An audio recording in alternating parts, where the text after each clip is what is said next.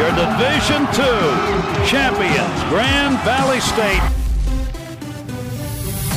Congratulations to the Lakers. For the sixth time in program history, they are the national champions. Grand Valley has its third national championship in 4 years. Grand Valley State celebrating a national championship in Division II. It's the Ankara Podcast, presented by the Grand Valley Sports Network.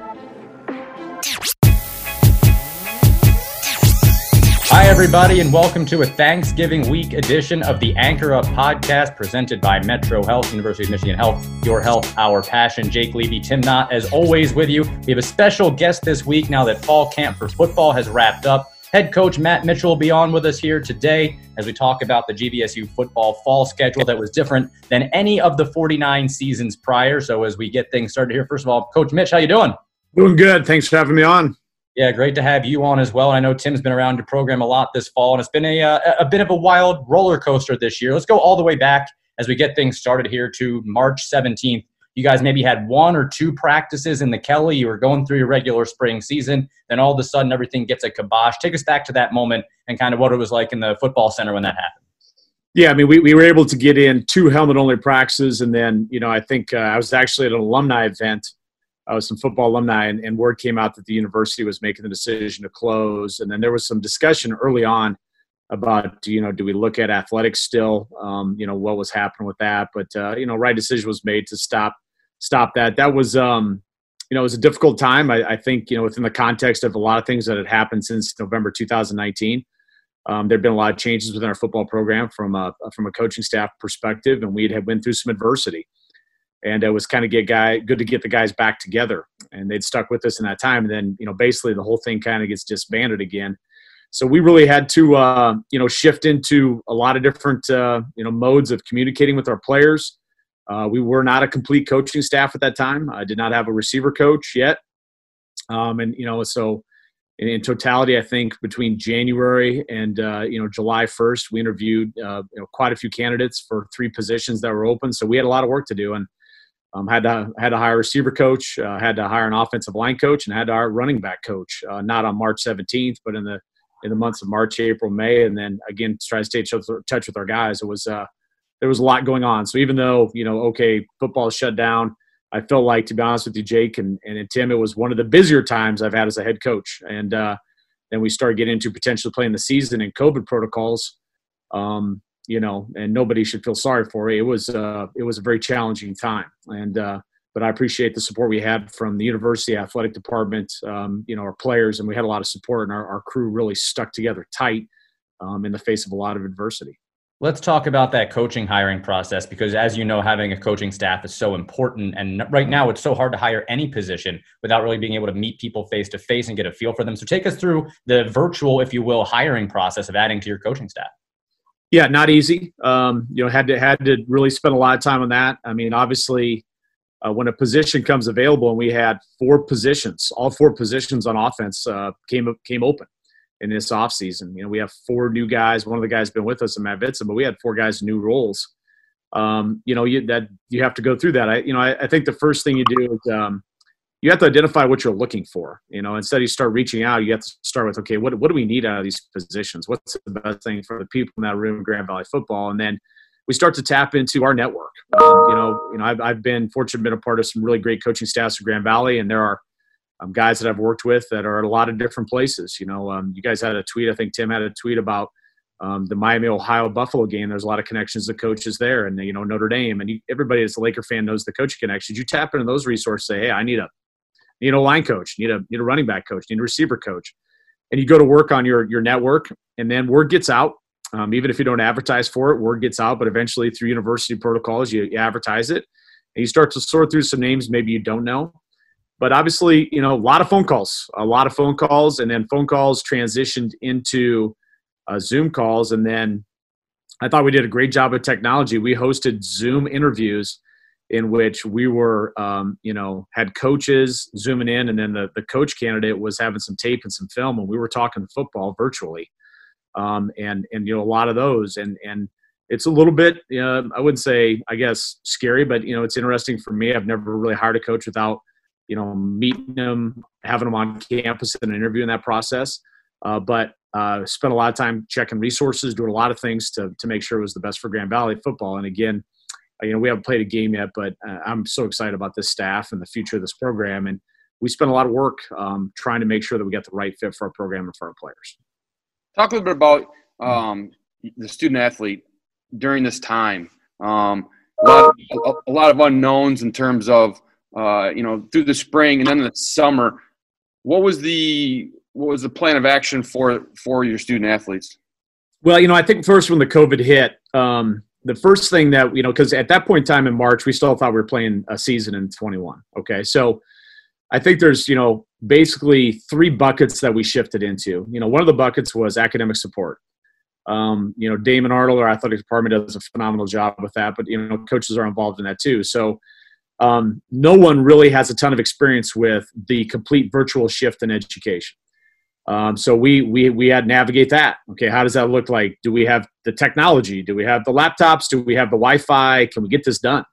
Where are you at? Do you have access? What does your schedule look like? So a lot of time really digging into that transition to the online education, because initially it didn't look like the NCAA was going to give waivers for eligibility. So again, like as a football coach, we need these guys to be eligible. So we got to get this right in regards to the education piece. So that was 1. 2, strength and conditioning, player development. Okay, in an environment where no weight rooms are open. Okay, in Michigan, Indiana, Ohio, and Illinois, where our players are from, we got no access to weights, none. How do we get this done? You work with our 2 strength guys down here, Jimmy Rodenberger and Matt Fluter. Start looking at body weight exercises. Start looking at different protocols and accountability for that. We had the guys report back on Google Docs the reps and stuff they were doing in regards to time push-up tests. They were having to use an app called Map My Run to record their conditioning segments and then screenshot that and send this back to us. Trying to do some things. Fluter and Rody did a great job with YouTube videos of body weight workouts and how to do that stuff. We used yoga. We were zooming in on yoga sessions, just trying to make sure, because that was my biggest fear from the jump. We got to play a season in the fall. Lack of strength and conditioning. These guys are going to be bigger risk of soft tissue injury without strength and conditioning. And then supporting the overall, we weren't even worried about schemes, but just supporting our players overall. At that point in time too, there had been a series of events nationally in regards to, some improper police practice that led to the death of some African-American individuals that really heightened a lot of things socially within our team. We have a very diverse football team, and starting to have some conversations with all of our players, but obviously a lot of our African-American players about the impact of those things. And we dug in on that and really supporting some guys here locally that didn't have a place to go home. I had several guys in this team, when they went away to college, mom and dad downsized, didn't have a bedroom for them, or they did not feel that their environment was very conducive to go back home. And they felt like their off-campus apartment was going to be safer for them. So how do we support those guys, with nutrition and food? That was a concern too. How are we going to eat and how are we going to do some things? So, that's what we shifted into. And again, the existing assistant coaches and our support staff with Damon and some football alumni, I thought we did a phenomenal job with that. And I think that bears out with our retention of our student athletes, because we were shorthanded as a staff during that period of time. We didn't have a full complement of coaches. And so we had to dig in and do that. And so, a lot of FaceTime calls, a lot of individual calls, a lot of things to make sure things are right. And our team absolutely killed it in the winter term academically. I'm really proud of our academic numbers and the way they came out, and really stayed on top of the stuff from a strength and conditioning standpoint. We're really attentive to that. In, like I said, an environment where, think about a football player not being able to go in and lift weights. Very, very difficult thing. And so, I give our kids a ton of credit. They were soloed and compartmentalized, stuck together, and then the team Zooms were really, really good from the connectivity. We use that opportunity to really bring in some guys. For each position group, we had guys come and talk to them. We had, for our defensive line and guys, Matt Judon talking to those guys. Kaiser talked to our tight ends. You guys had him on this podcast last time. We had Matt Armstrong, who's a 2-sport athlete here at Grand Valley. Great, come in and talk to our O-line crew. And Brad Ichek talked to our quarterbacks, and Bob Mitchell talked to our tight ends, and just relying on a lot of alumni to connect with our players. And I thought that was hugely beneficial, that they knew, hey, the football alumni, there's guys that have played here, the history, tradition of Grand Valley football, that were staying connected with these guys too when we would do some of these Zoom meetings to keep some of that unity and synergy and chemistry. Even in a regular season, you're so focused on one day at a time, right? Like you take things as they come, not trying to get too far in the future, not get too far ahead of yourselves. Was that harder without having game days and without having that kind of structure this year? No doubt, Jake. It's no doubt. But we have. I'm jumping forward. But we just got done with 13 practices. I just took a look at our system this morning. We were able to get in 715 reps of 11-on-11 contact football. Wow. And I am, really excited about that. And guys motivated and dedicated to go out without really competition until fall of, 21. I think that goes back to recruiting and getting the right types of people. But no doubt, you're sitting here in March. We thought there was still going to be a season. I think that hope really started to fade late June, early July. And then obviously the announcement came. And then it was a shift. It was a complete shift. We're not going to be playing games. How can we start to build this team for a championship in the fall of 21? What are the things we have to do individually and collectively to get that done? And I think that's where that kind of internal competitor starts to show up. If you're driven by being the best version of yourself and trying to be elite, you don't need that outside competition all the time to motivate you. I think outside competition is a good measuring stick to see where you're at. But the really elite people, the guys that reach highest, they have such a high standard for themselves they have to meet that they don't need competition all the time to fuel that endeavor. And so it was tougher for some guys to know we're not playing. I think it was really tough for our seniors. I could tell that. You have this mindset and this plan of heading into the fall of 21. It's my senior year. It's my last go. Like, this is it. And then that's gone. And you realize it is going to be a full calendar year to realize that again. I don't think I can overstate how hard that is for a senior. An upperclassman doesn't have that short-term immediacy of how they view their career. But for seniors, that is really difficult when that gets taken away. And now you have to start thinking about extending your educational timeline, your life timeline for the pursuit of that a full year. I hope people on the Listeners Podcast appreciate the sacrifices that the student athletes at Grand Valley and across NCAA sports are making to try to come back and play their senior years. And some haven't, but be transparent. We had 3 kids that moved on professionally, and I understand why they wanted to do it. They forfeited the last year. But I think those student athletes deserve a lot of credit because they're putting a lot of things on hold for competition. And I think a lot of it isn't just about them competing. I think it's about their teammates. I think it's about Grand Valley. I think it's about Grand Valley athletics. It's about Grand Valley football and being a part of that. And they don't want it to end in a pandemic. They want to try to have the opportunity to finish it the right way. That's a really, really good point. The Anchor Up podcast brought to you in part by NovaCare. Discover the power of physical therapy with the official physical therapy provider of GVSU Athletics, also by PNC Bank, the official bank of GVSU Athletics, PNC Bank, for the Achiever in You, and by Earhart Construction, the official construction company of the Grand Valley Sports Network. We have head coach Matt Mitchell with us here for this full podcast, good enough to join us and talk about that fall that did not have games, but still had, as he said, 750 reps of 11-on-11. So let's go to the spot where you finally get your team back together in the fall. School is still in session, even though competition can't happen. That had to be at least a positive moment for you guys, and you were able to get your entire team back together. 100%. 100%, because again, we started bringing guys back in June and July, and then it got, shut down. And so that was disjointed. We had another bump in the road, and we're in a holding pattern and knew the season was going to happen. So when we finally were able to get kind of everyone back, and, the first 2 weeks of classes, we were really smart here from the university athletics standpoint of not having any type of activity. But when we first got back out there, man, I could sense that, and so for me as the head coach, and again, working in conjunction with the athletic administration and also, some university administration, the daily question is, how can we do football activities, whether it's meetings, lifting, practice, individual skills, those things, in a COVID-19 environment? How can we keep these kids safe but still be able to do some activities? And that's a question that you ask every day, and I think that changes. Things change. You guys know this. You're an athletic administrator. It changed. The protocols and things changed on a daily basis. But my whole goal was, we're going to try to be really, really safe. with our players and our coaches, and especially the people they come in contact with, the at-risk populations back at home and things like that.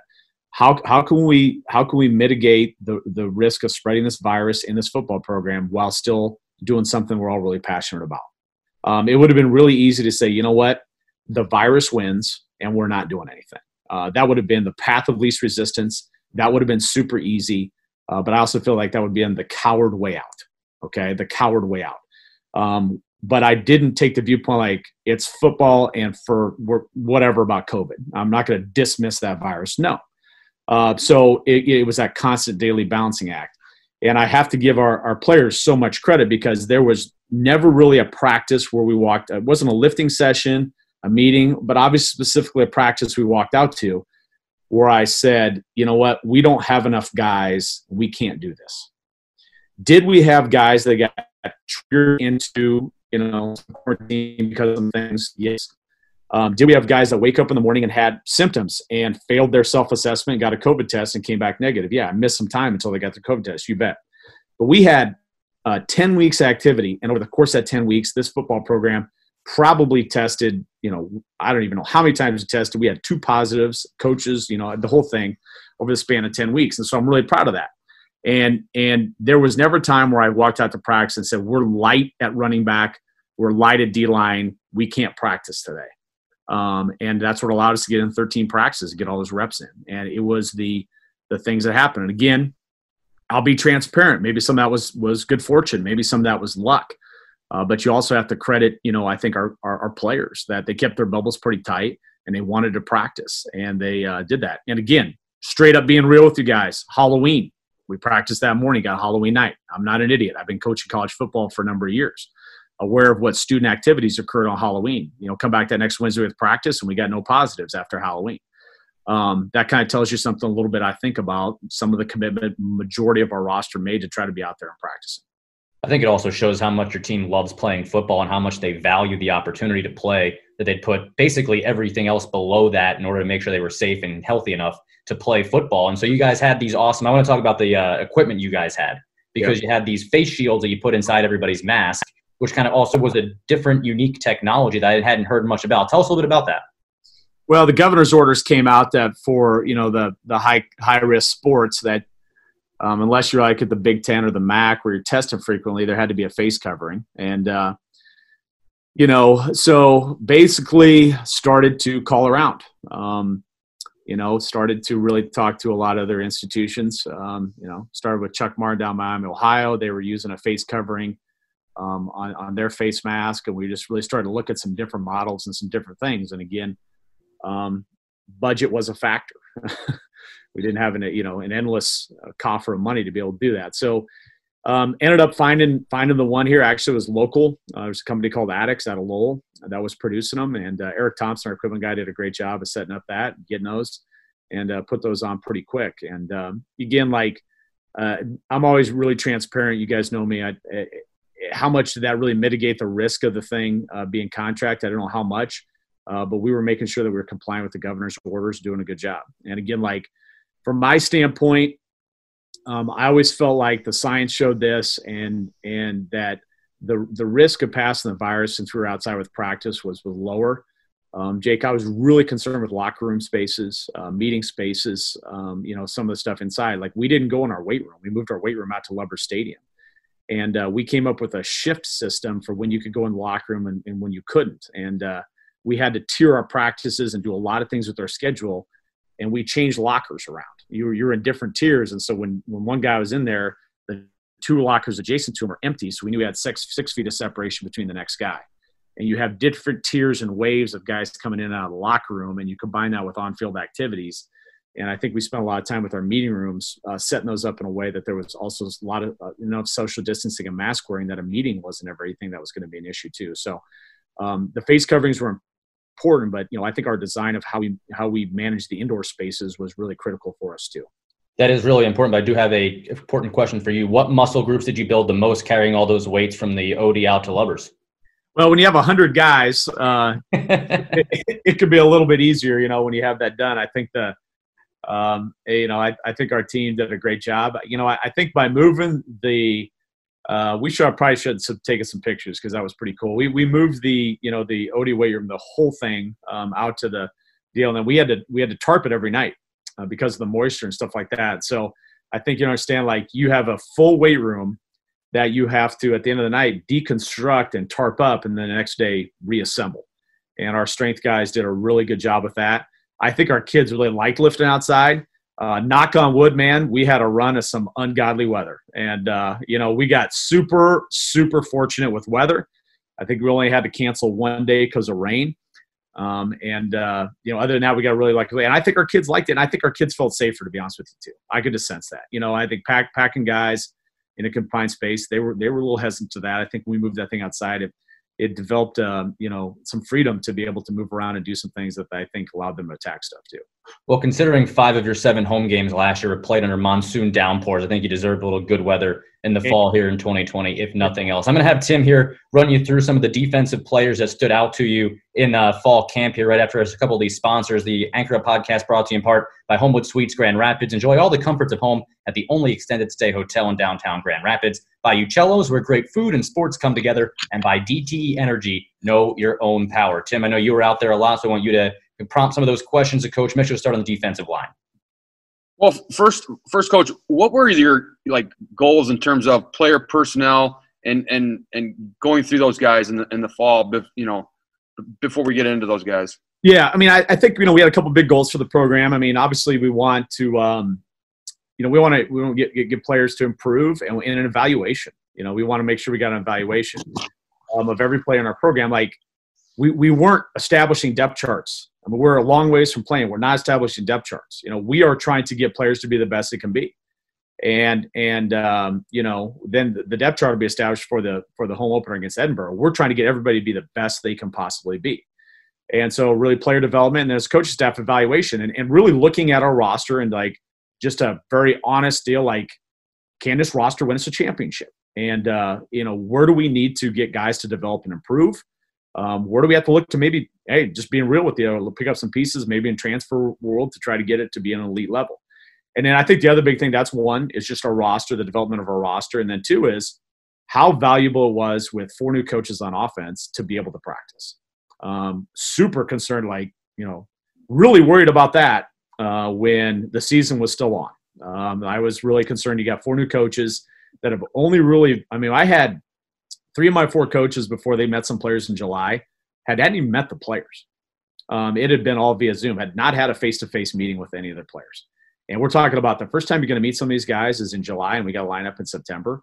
Little scary. So not saying I didn't want to play in the fall of 2020, but when it ended up happening, I'm like, okay, this could be an advantage given our situation that now the offensive coaches, because we don't have fall camp in August, those guys hold up in conference rooms for hours on end, days on end, getting on the same page about schemes, techniques, verbiage, terminology, how stuff's being coached. And then you have the opportunity to interact with players outside of practice for 5 weeks with the new coaching staff, super valuable in terms of building relationships. And then you go out. We had 715 live, 11-11 reps. And when you take into account 7-on-7 and 1-on-1s, we charted, there was over 800 balls thrown. You cannot replicate that. That's the thing about football. And Jake, you mentioned it. What was so interesting is that this isn't basketball, this isn't golf, and I love those sports, but you had to do this in helmets and shoulder pads. And we had not played football or had contact football since November of 2019. We needed these practices badly in October. I mean, it had been a full year since we hit anyone. So that synergy between coaches and players offensively and new scheme. I mean, we have changed everything from formations and formation tags and motions and run plays, pass plays. The whole thing is completely gutted down. It's all new. A lot of teaching involved in that, and getting evaluation of those guys of what the players can do, and then what are the schemes we like, how we coaching them. And you got to keep in mind that all that time we're going against in my opinion, a really good defense. We've been really good on defense, and we were really good on defense last year. Statistically, we're really good. We're disappointed with our record last year. It's not acceptable. We were really good on defense, and we got a lot of defensive players back. And all 3 of our defensive coaches are back. And our offense is having to try to go against that every day. I think that was really good.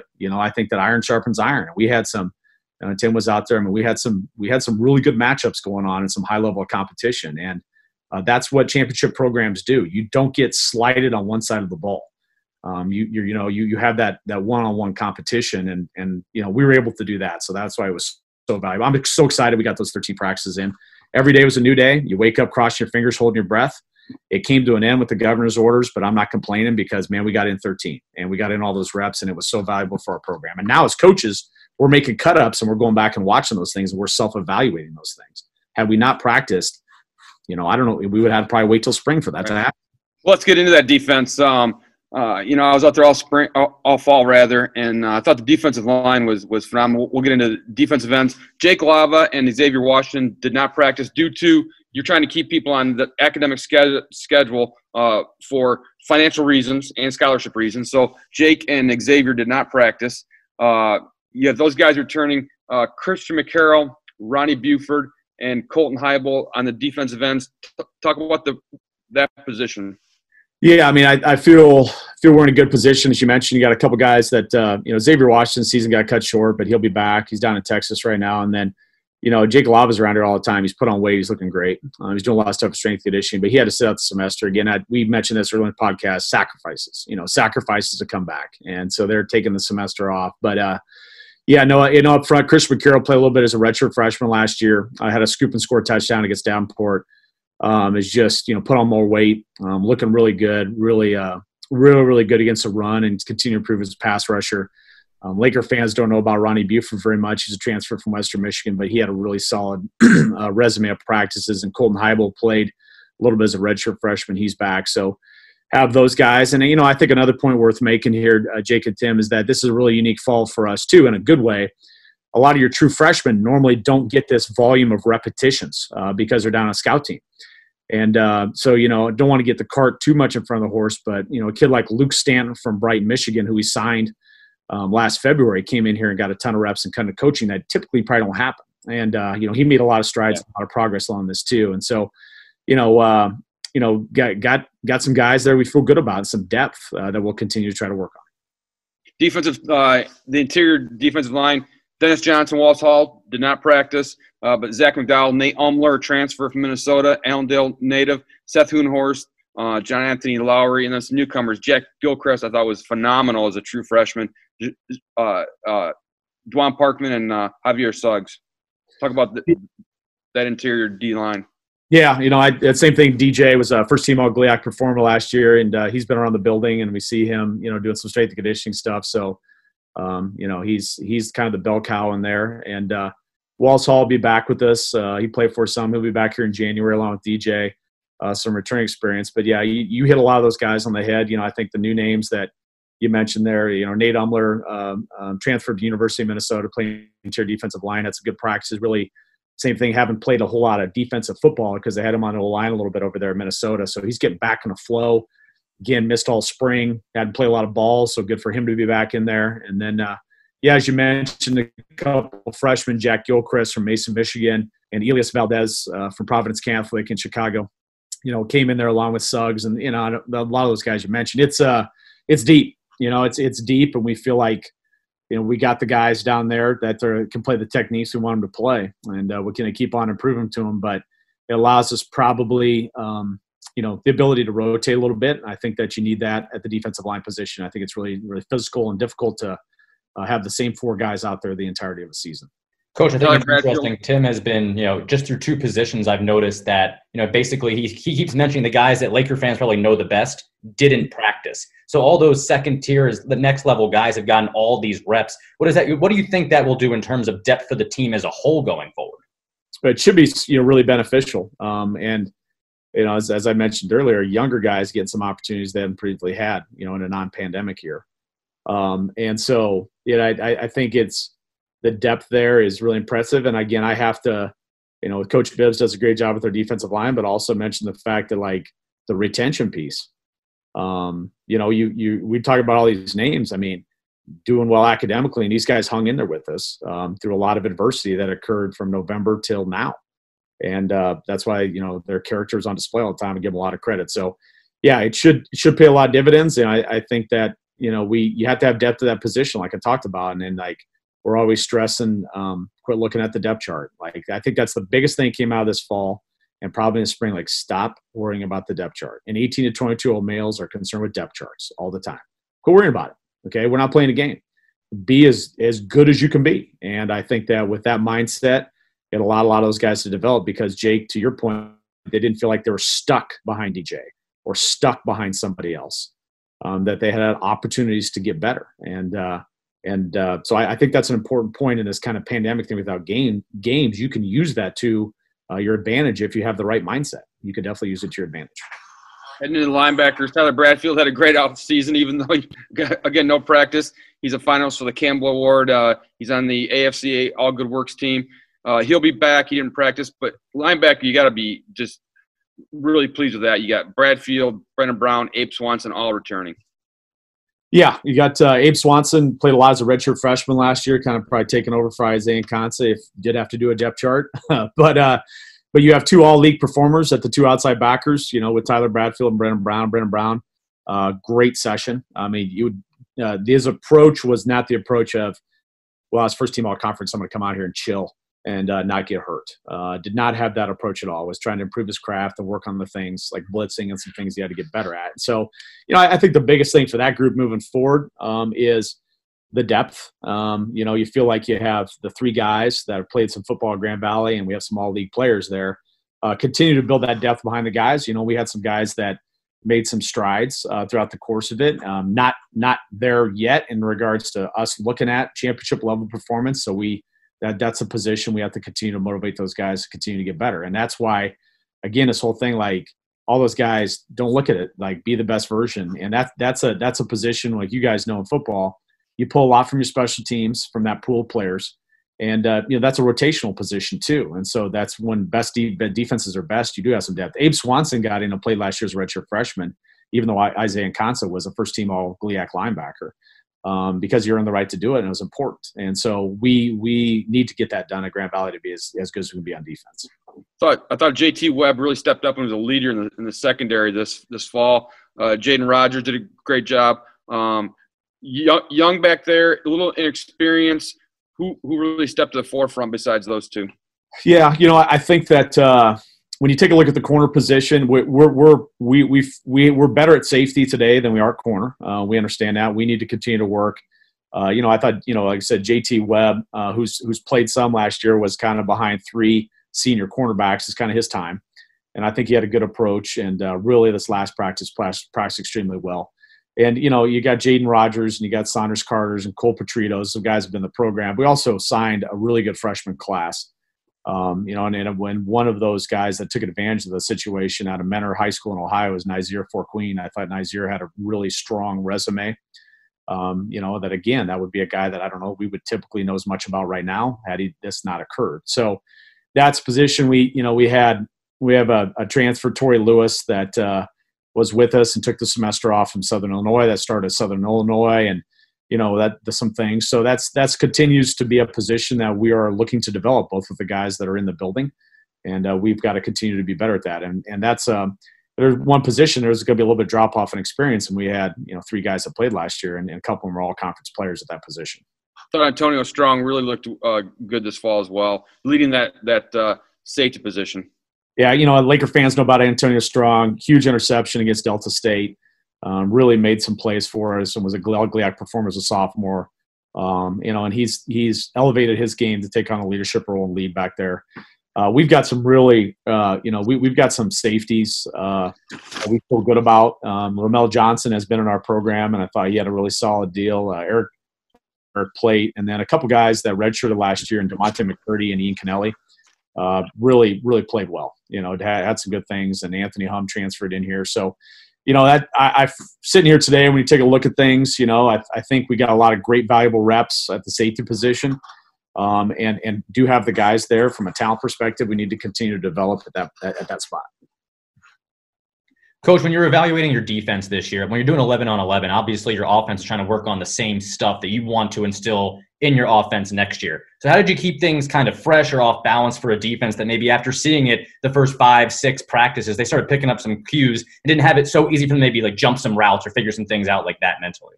Yeah, great question. Early on in in our spring ball segment and fall ball, whatever you want to call it, we did a lot more like what you call base down to distance, kind of first down, second down stuff in the middle of the field. And so we had that juice and energy. And then, I think it's important that the last half we got into more situational football. We got into some third down stuff. Our defense is different on third down, and what the offense does different on third down. We did some red zone stuff, Jake. Things change from a play calling perspective once you get inside the 25. Space is not there. Defenses change it up. Some red zone and goal line things. Worked on that, and then we did more put the ball down and go live football than we probably have at Grand Valley, because my chair, if there was an injury, we've got time for that to come back, and so we play a little bit more live football. And then, I still tried to instill some competition in this thing. In the off season, we had competition Thursdays with tire pulls and rope pulls, and just trying to breed competitiveness. We did the same thing here on Thursdays. I'd pick a drill. And there was, one side of the ball won and one side of the ball lost, and I bought pizza for the crew that won. So gear and food, man, it always motivates them. So find opportunities to do that. At the end of the deal, one of our biggest quotes here in Grand Valley football is the number one ability is availability. I gave a pair of Adidas shoes to every kid that didn't miss anything, found a way not to get contact traced or not hurt, and kind of took care of them that way too. And so, little things like that, I think, when you don't have competition in regards to playing a Ferris State or a Pueblo or an Edinboro, I think you have to be creative with some of those little competitive things, Jake, to try to continue to, just bring a little juice to the thing. Yeah, I mean, it's not the Anchor Bone Trophy, but a pizza pie is nice. Yeah, good pizza. We got some pepinos, and we would give them a pie, and they knew it. They had to come out and perform. And if you didn't, then you walked out the building without a pizza, and if you did, you did. We're going to flip over to the offensive side of the ball in just a moment. But first, let's do our Team of the Week. It's presented by Blue Cross Blue Shield of Michigan. Here for you now, more than ever, confidence comes with every card. And this week's Team of the Week, of course, is going to be a football team. And it's the team that Coach Mitchell brought to the NCAA semifinals in 2016. The Lakers won 12 straight games to start that season, a perfect 10-0 GLIAC record for a conference championship, going on to face Shepherd in the NCAA semifinals. Coach, if you could, just tell us about your recollections of that season, what that season means to you. That was an awesome season, except for the last game. So, when you take a look at the entirety of the season, we had some, new faces and some things that were kind of happening. And we lost the regular season matchup to Ferris State, in the Ashland thing. And then we had the chance, probably remember that, is that we continued to improve throughout the course of the season. We had a chance against Ferris State, at Ferris State, Ashland at Ashland, to get those guys on the road. Obviously remember a lot Matt Judon's impact, both on and off the field in that particular season. Colin Slosher, Garrett Punier, those guys were really impactful defensive players in that particular team. Martavius Carter, the leading rusher in the history of Grand Valley football, had an impact on that year too. And so, I think that year to me, let's be honest with you, is bittersweet. We go to a Final Four and we go out to Shepherd, and I don't think we played as well as we could at Shepherd University, and that's probably a loss that's going to be really hard for me to get over with, because I had a lot of great kids on that team, and I badly wanted to get those guys to the national championship. But we turned into road warriors that year in the playoffs and avenged a lot of early season defeats, and that felt good. It felt good to go up and beat Ferris at Ferris, and that was a really, really good football game. Two great players on that field with Jason Vanderlaan, the Harlan Hill Trophy winner in his senior season, and Matt Judon. And those guys are really elite football players in Division II annals and history. Those guys are going head-to-head on that field up at Top Taggart. And that's another one I won't forget, is that football game was a very intense, emotional football game. Was that the game with the Erskine Smith diving catch in the end zone? Yep, that was the Erskine Smith Sports Center diving catch. And, came up with some fourth down stops and just really did some things and made some plays in the passing game, which you got to do. And felt really good too for Bart Williams. Bart Williams, and I think unfairly at times, caught a little heat, but man, he walked out of here as the all-time leading touchdown pass and set a lot of records and won a lot of football games out of here. And for him to kind of be able to do that year, I thought was really cool for him. He started off his freshman year, he threw 20 picks. He had a bad, rough go. And we won some games, won a lot of games, but he threw 20 interceptions. So him to come back that junior year and kind of lead us there. And then, I think the culture of the program of that particular team, because we didn't fare well in the regular season against Ferris, but to come back and not really flinch as a program and as a culture to keep building, I think says something about that team and the leaders we had on that team. That resilient team is our Blue Cross Blue Shield Team of the Week, brought to you by Blue Cross Blue Shield of Michigan, here for you now. More than ever, confidence comes with every card. You just talked about Bart Williams being the all-time leader in basically every passing category that Grand Valley State has. So let's talk about the GVSU offense going into 2021. Tim, let's look at some of those positions. Well, Coach, starting with the offensive line, new offensive line coach Scott Wooster, and I really thought through the course of the fall that offensive line really gelled with Coach Wooster. And now you're bringing back Garrett Carroll, Quentin Barrow, two all-league players, along with Ethan Culberson in the middle. So you really got to feel good about the interior experience there, and with some guys stepping up in the fall.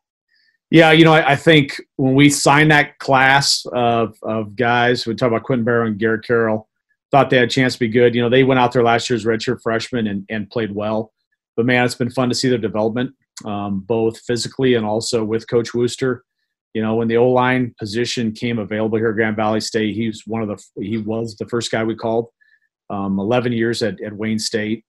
Always been impressed with the product he put on tape. I knew him casually through recruiting, bumping into him, but was always impressed with how hard and how physical that offensive line played. So I think he hit the ground running. It's an experienced coach, knows our league and knew some of our players from watching them on tape, and so was able to really connect with those guys immediately and develop them into a unit. And Ethan is out. He's taken kind of that gap semester I talked about, and he'll be back.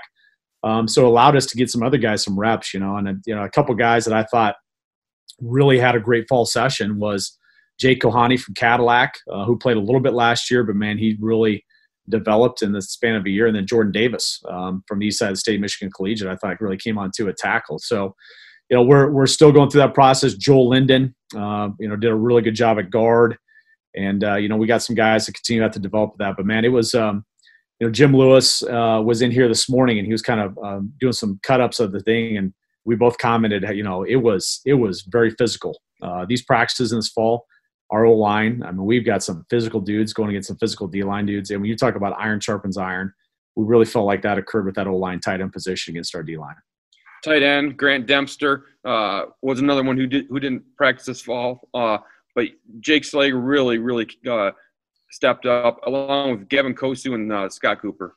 Yeah, Slager was, my mind an all-conference type kid. I don't know if he was or not, but maybe should have been. But, from Zeeland West, and just can really set edges in the run game, and as you mentioned, Scott Cooper played a lot last year, and I think initially found his niche as a passing tight end, is working on his run game. And then, the freshmen, we had a couple injuries with some of the guys, but one guy that was there and consistent was Gavin Kosu from Greenville, and I think that's a name that Laker fans are going to find out about.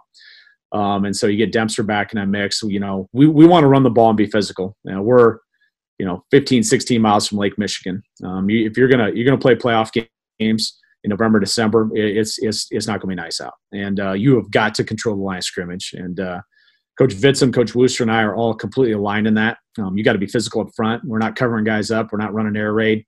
You got to run the ball and be physical. You got to win the line of scrimmage. And I think with the tight ends are a big part of that. And we've had a great history of tight ends at Grand Valley State. You guys had on Kaiser in the last podcast. We've had a great tradition. I think we got some guys here that with some continued development can put themselves in a position to really help our offense. Coach, before we move on, I just want to go back to the tight ends here for Kaiser. Since we talked to him last week, I want to get your perspective. We really haven't talked to you about Nick Kaiser, at least publicly, about how cool it's been for you. Obviously, his entire story of not really getting too many opportunities early in his career at Grand Valley, then improving to have that outstanding senior season, goes on to the practice squad with the Ravens and on and on. How cool has it been for you to see him on NFL fields on Sundays? No, it's been awesome. I think it's really cool that, you can see, when they run 12 personnel, like it's Kelsey and then it's Kaiser. Like the two tight end said, he's the 12 personnel tight end, And so, it's been really fun to watch, and I just know how competitive the NFL is, and just where he's came from when we recruited him out of Portage Northern till now. He deserves a ton of credit for that continued development throughout the course of it. And what better place to end up at than the Chiefs? You got all those, you got Mahomes and those receivers and all that stuff, and just like Kaiser, just don't screw it up. Just block your guy and try not to fumble when you catch the ball once in a while. So and then I think it's really kind of interesting for me too. I'm a special teams guy. I see him running down on kickoff, and I don't know that I would have imagined that Nick Keiser's freshman year at Grand Valley. He's running down on an NFL game on kickoff, but he's going down there. I see him on kickoff return, and when you're in that position, guys, you have to do that stuff, man. If you're going to make that 53-man roster, you have got to be competent in special teams, and I see Keiser out there doing some good things in the special teams too. And so I'm sure the Chiefs love him because he's what we call the professional low maintenance dude. Really intelligent, knows the playbook, is really socially smart, really handles his things. The guy shows up, and you don't have to worry about him. That's how he was at Grand Valley. And coaches love coaching low maintenance dudes.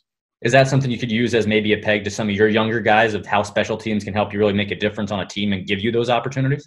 100%. I think that unless you're playing quarterback, O-line, or D-line, if you're any of those other positions, the linebacker, the secondary, the receivers, the running backs, and you're coming from D2, man, the first guy, I always tell them this, first guy when you walk in that building, you go introduce yourself to the special teams coordinator. That is the first dude you go up and say, whatever you need, I'm on it.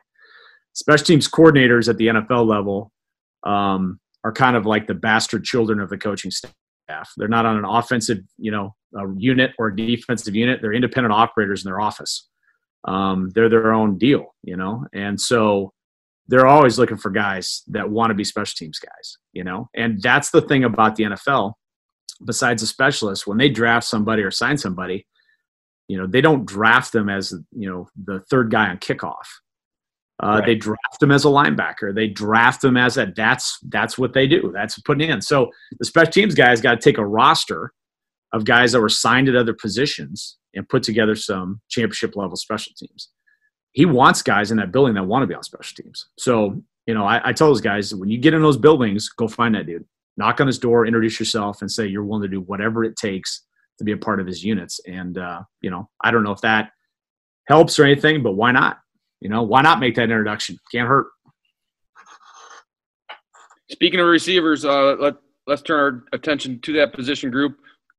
New coach Roy Roundtree takes over. He has the services of Cordell Hoover, Jacob Miller, David Anderson returning, but he also adds newcomers Nate Johnson, Hunter Rison, and Dwan Johnson to the mix, along with, I thought, really Cody Tierney really had a great fall.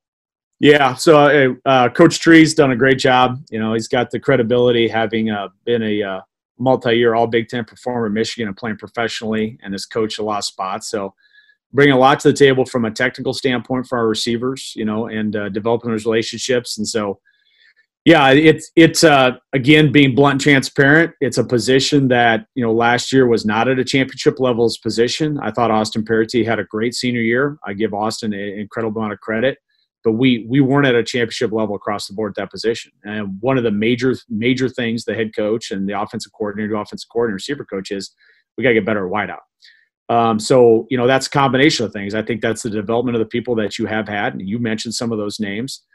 Cody Tierney, as a freshman. Jamal Fambi would be another name I mentioned come on. And then, we look for opportunities to have some transfers in that deal. And so, Nate Johnson from University of Michigan and Hunter Rison, who started at Michigan State and was at Kansas State, have come in here and are practicing really well too. So there's still work to be done at that position. But I think the combination of the coaching and the talent and the things that are happening, really confident to say on here that we're going to be better in 21 than we were in 19. And we need to be. We need to be better at that position. And so it was a big focus of this program from the end of last season, and it still is a focus of this program. You guys know, win college football games, you have to control the line of scrimmage, but you also have to be explosive in the passing game. The days in college football winning games 13-10 are gone. You have to be able to control line of scrimmage, run the ball, and be explosive in the passing game to score points. And we look back to history and tradition in Grand Valley State offensively, and I was part of some of those. When we had some units, one of the teams you mentioned there, in 16, I think we averaged like 39 points per game. We're top 10 in the nation. We had the Brandon Beans, we had the Nick Dodsons, we've had the Matt Williams, we've had the Jamie Potts. Laker fans know about David Kirkus and Eric Fowler, and I could go through it. We've had a tradition of being able to stretch the field and be explosive in the pass game. And so big emphasis for us all. And I don't want to disrespect the run game, but it's something that has to happen in order to be in contention for a championship. Going to the run game, Bryce Young Walls, again, was a guy who did not practice in the fall. Aaron Kane VC, Jack Preventure, Tariq Reed, Jonte Crawford, all got the reps during the fall to get into the running back conversation. Yeah, the highlight for me is Tariq Reed. Can't say enough. I've told him publicly or privately and publicly that he absolutely attacked this off season. Spent a lot of time on strength and conditioning. Last year he rushed for 283 yards against Saginaw Valley State, and that was kind of the breakout game for him as a freshman. And I think he fed off of that, the confidence of that. Had some injuries later in the year. We didn't have his services late in the season against Ferris State and Wayne State, but I think he's really spent a lot of time on his body and has continued to prove that way, and had a spectacular fall. And again, like Jack Preventure, I thought was another one that had a great fall. He had a really big 2018 for us, and then 2019 slid a little bit and was, I thought was back passionate doing the things. And so Jonte Crawford played last year, Aaron Kane VC.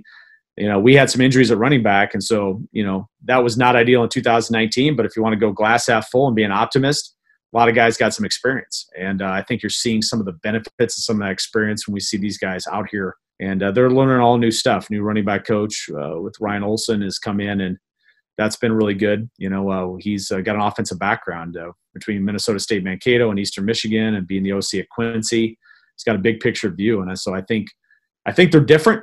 They're a little bit different in what they bring to the table. And I think that's the responsibility of the coaching staff to try to work through that and figure out the things that they'd be good at to help our offense be the best they can be. Coach, you mentioned not winning games 13-10 anymore, have to be explosive in the passing game. How have you guys utilized those running backs with your receiving group? And how have you kind of tried to merge those pieces together to kind of create that from your running back position as well? Oh, yeah, it's certainly something we've looked at. And again, some of the guys are a little bit better at that stuff out of the backfield than some aren't. But we have some schemes that we put in to be able to highlight the players that are good at catching the ball in the backfield. And, we also have to have guys too that can protect. I mean, you can't just have a playbook with just 5-man protections. You have to have 6-man protections in order to win football games. And so is that 6-man a back? Is that 6-man a tight end? It depends, but when people bring pressure, you have to have answers. Okay, you can't just throw your hands up in the air. And so part of the job of running backs too and explosive offenses is the protection piece. And so how do we incorporate them in 6- and 7-man protections and know what they're doing? And I think that's important, that working in conjunction with that offensive line. And I think one benefit, I feel really good about our tackles. I don't think we're going to need chip protections where the back's got a chip on an end. But when you start bringing guys, and you just can't live in 5-man pros. And so we have to have guys that can be able to do wear a lot of different hats. I think you think running back carry the ball. Now, if there's protection, there's out of the backfield, there's special teams, those guys got to wear some different hats. And that's what's unique about our running back room right now. We have some diversity in regards to their talents and the things they're good at, that we can kind of mix and match those things to get them in the spots where they can have the most success. And the individuals that are going to be protecting that quarterback room, Cole Katopka, senior, along with sophomores Cade Peterson and Cale Endicott had a nice fall. Yeah, I mean, we have very transparent about that. There are no. This isn't anybody. This is Tyler Bradfield, Abe Swanson, Dennis Johnson. We mentioned him on his podcast, but I kept this thing too. 2019's done. It's done. I mean, it's in the sports information records. Okay, it's out. We're on to 21. Okay, you got to earn the right to play in 21. So the quarterback position is the same way. Cole did a nice job of coming back here when he was due to take a semester off and kind of wanted to be around a new offense. I give him a lot of credit for putting in that time to be able to do that. And then Laker fans saw Cade Peterson in his role, obviously expecting more than we saw out of him in 2019 as a redshirt freshman. And then Cale Endicott, which the fans haven't seen, but he's right in the thick of the thing too. And so, we're a long ways from our opener, and we feel like we've got a good group, and we're trying to see what quarterback gives this team the best chance to win a championship. And I think once we identify that, you build some things around offensively around that guy, because those three guys are a little bit different too, in regards to things that they are elite at and the things that they have to work on. So we're not game planning for Edinboro right now. We're trying to go through the process of getting these guys better and find out what's the thing that gives this team the best chance to win. And we're still going through that. But that's not just the quarterback position. That's a lot of positions too. We're working on a lot of those things, a lot of positions. To round things out, Josh Gorball as a place kicker, and you also incorporated Cade Peterson into the punting duties this fall. Yeah, Josh, redshirt freshman, I thought did a great job on kickoffs, and besides maybe one missed field goal up at Top Taggart, had an awesome year as the X-point field goal kicker. So came back and just gotten bigger and stronger, and doing well there. Got some competition at short snapper, long snapper that we're working through, and then the punting thing is that's interesting. I think Cade Peterson. If you followed us last year, I used Cade up at Ferris and did some things, and so that's kind of fun. That could be really fun to have him as the quarterback. You could do some stuff on your punt team. So I'm going to have to weigh, the risk of potential injury versus him doing that, and also take a look at some other guys who are competing at that position. Really, again, to be transparent, most of this fall was really try to focus on offense and defense. We had limited time on the field because I got guys coming in the locker room. Okay, it was kind of this massive show game with dudes coming and going, and so I didn't spend a lot of time on special teams because I want to respect the new offensive coaches. They needed their time on the practice field, and we didn't do a lot of those schemes. But I have confidence that we can get that cranked up when we start practice back here in the spring, and obviously through summer and fall camp. And so it's good to have Josh in the building, but we're going to continue to look to build competition in a lot of those specialist positions.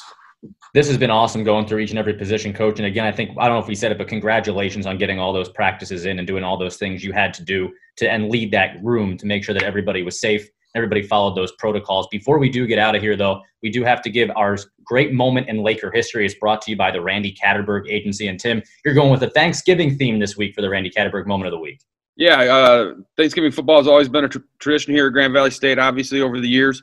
And we're going to take a look at two Thanksgiving games.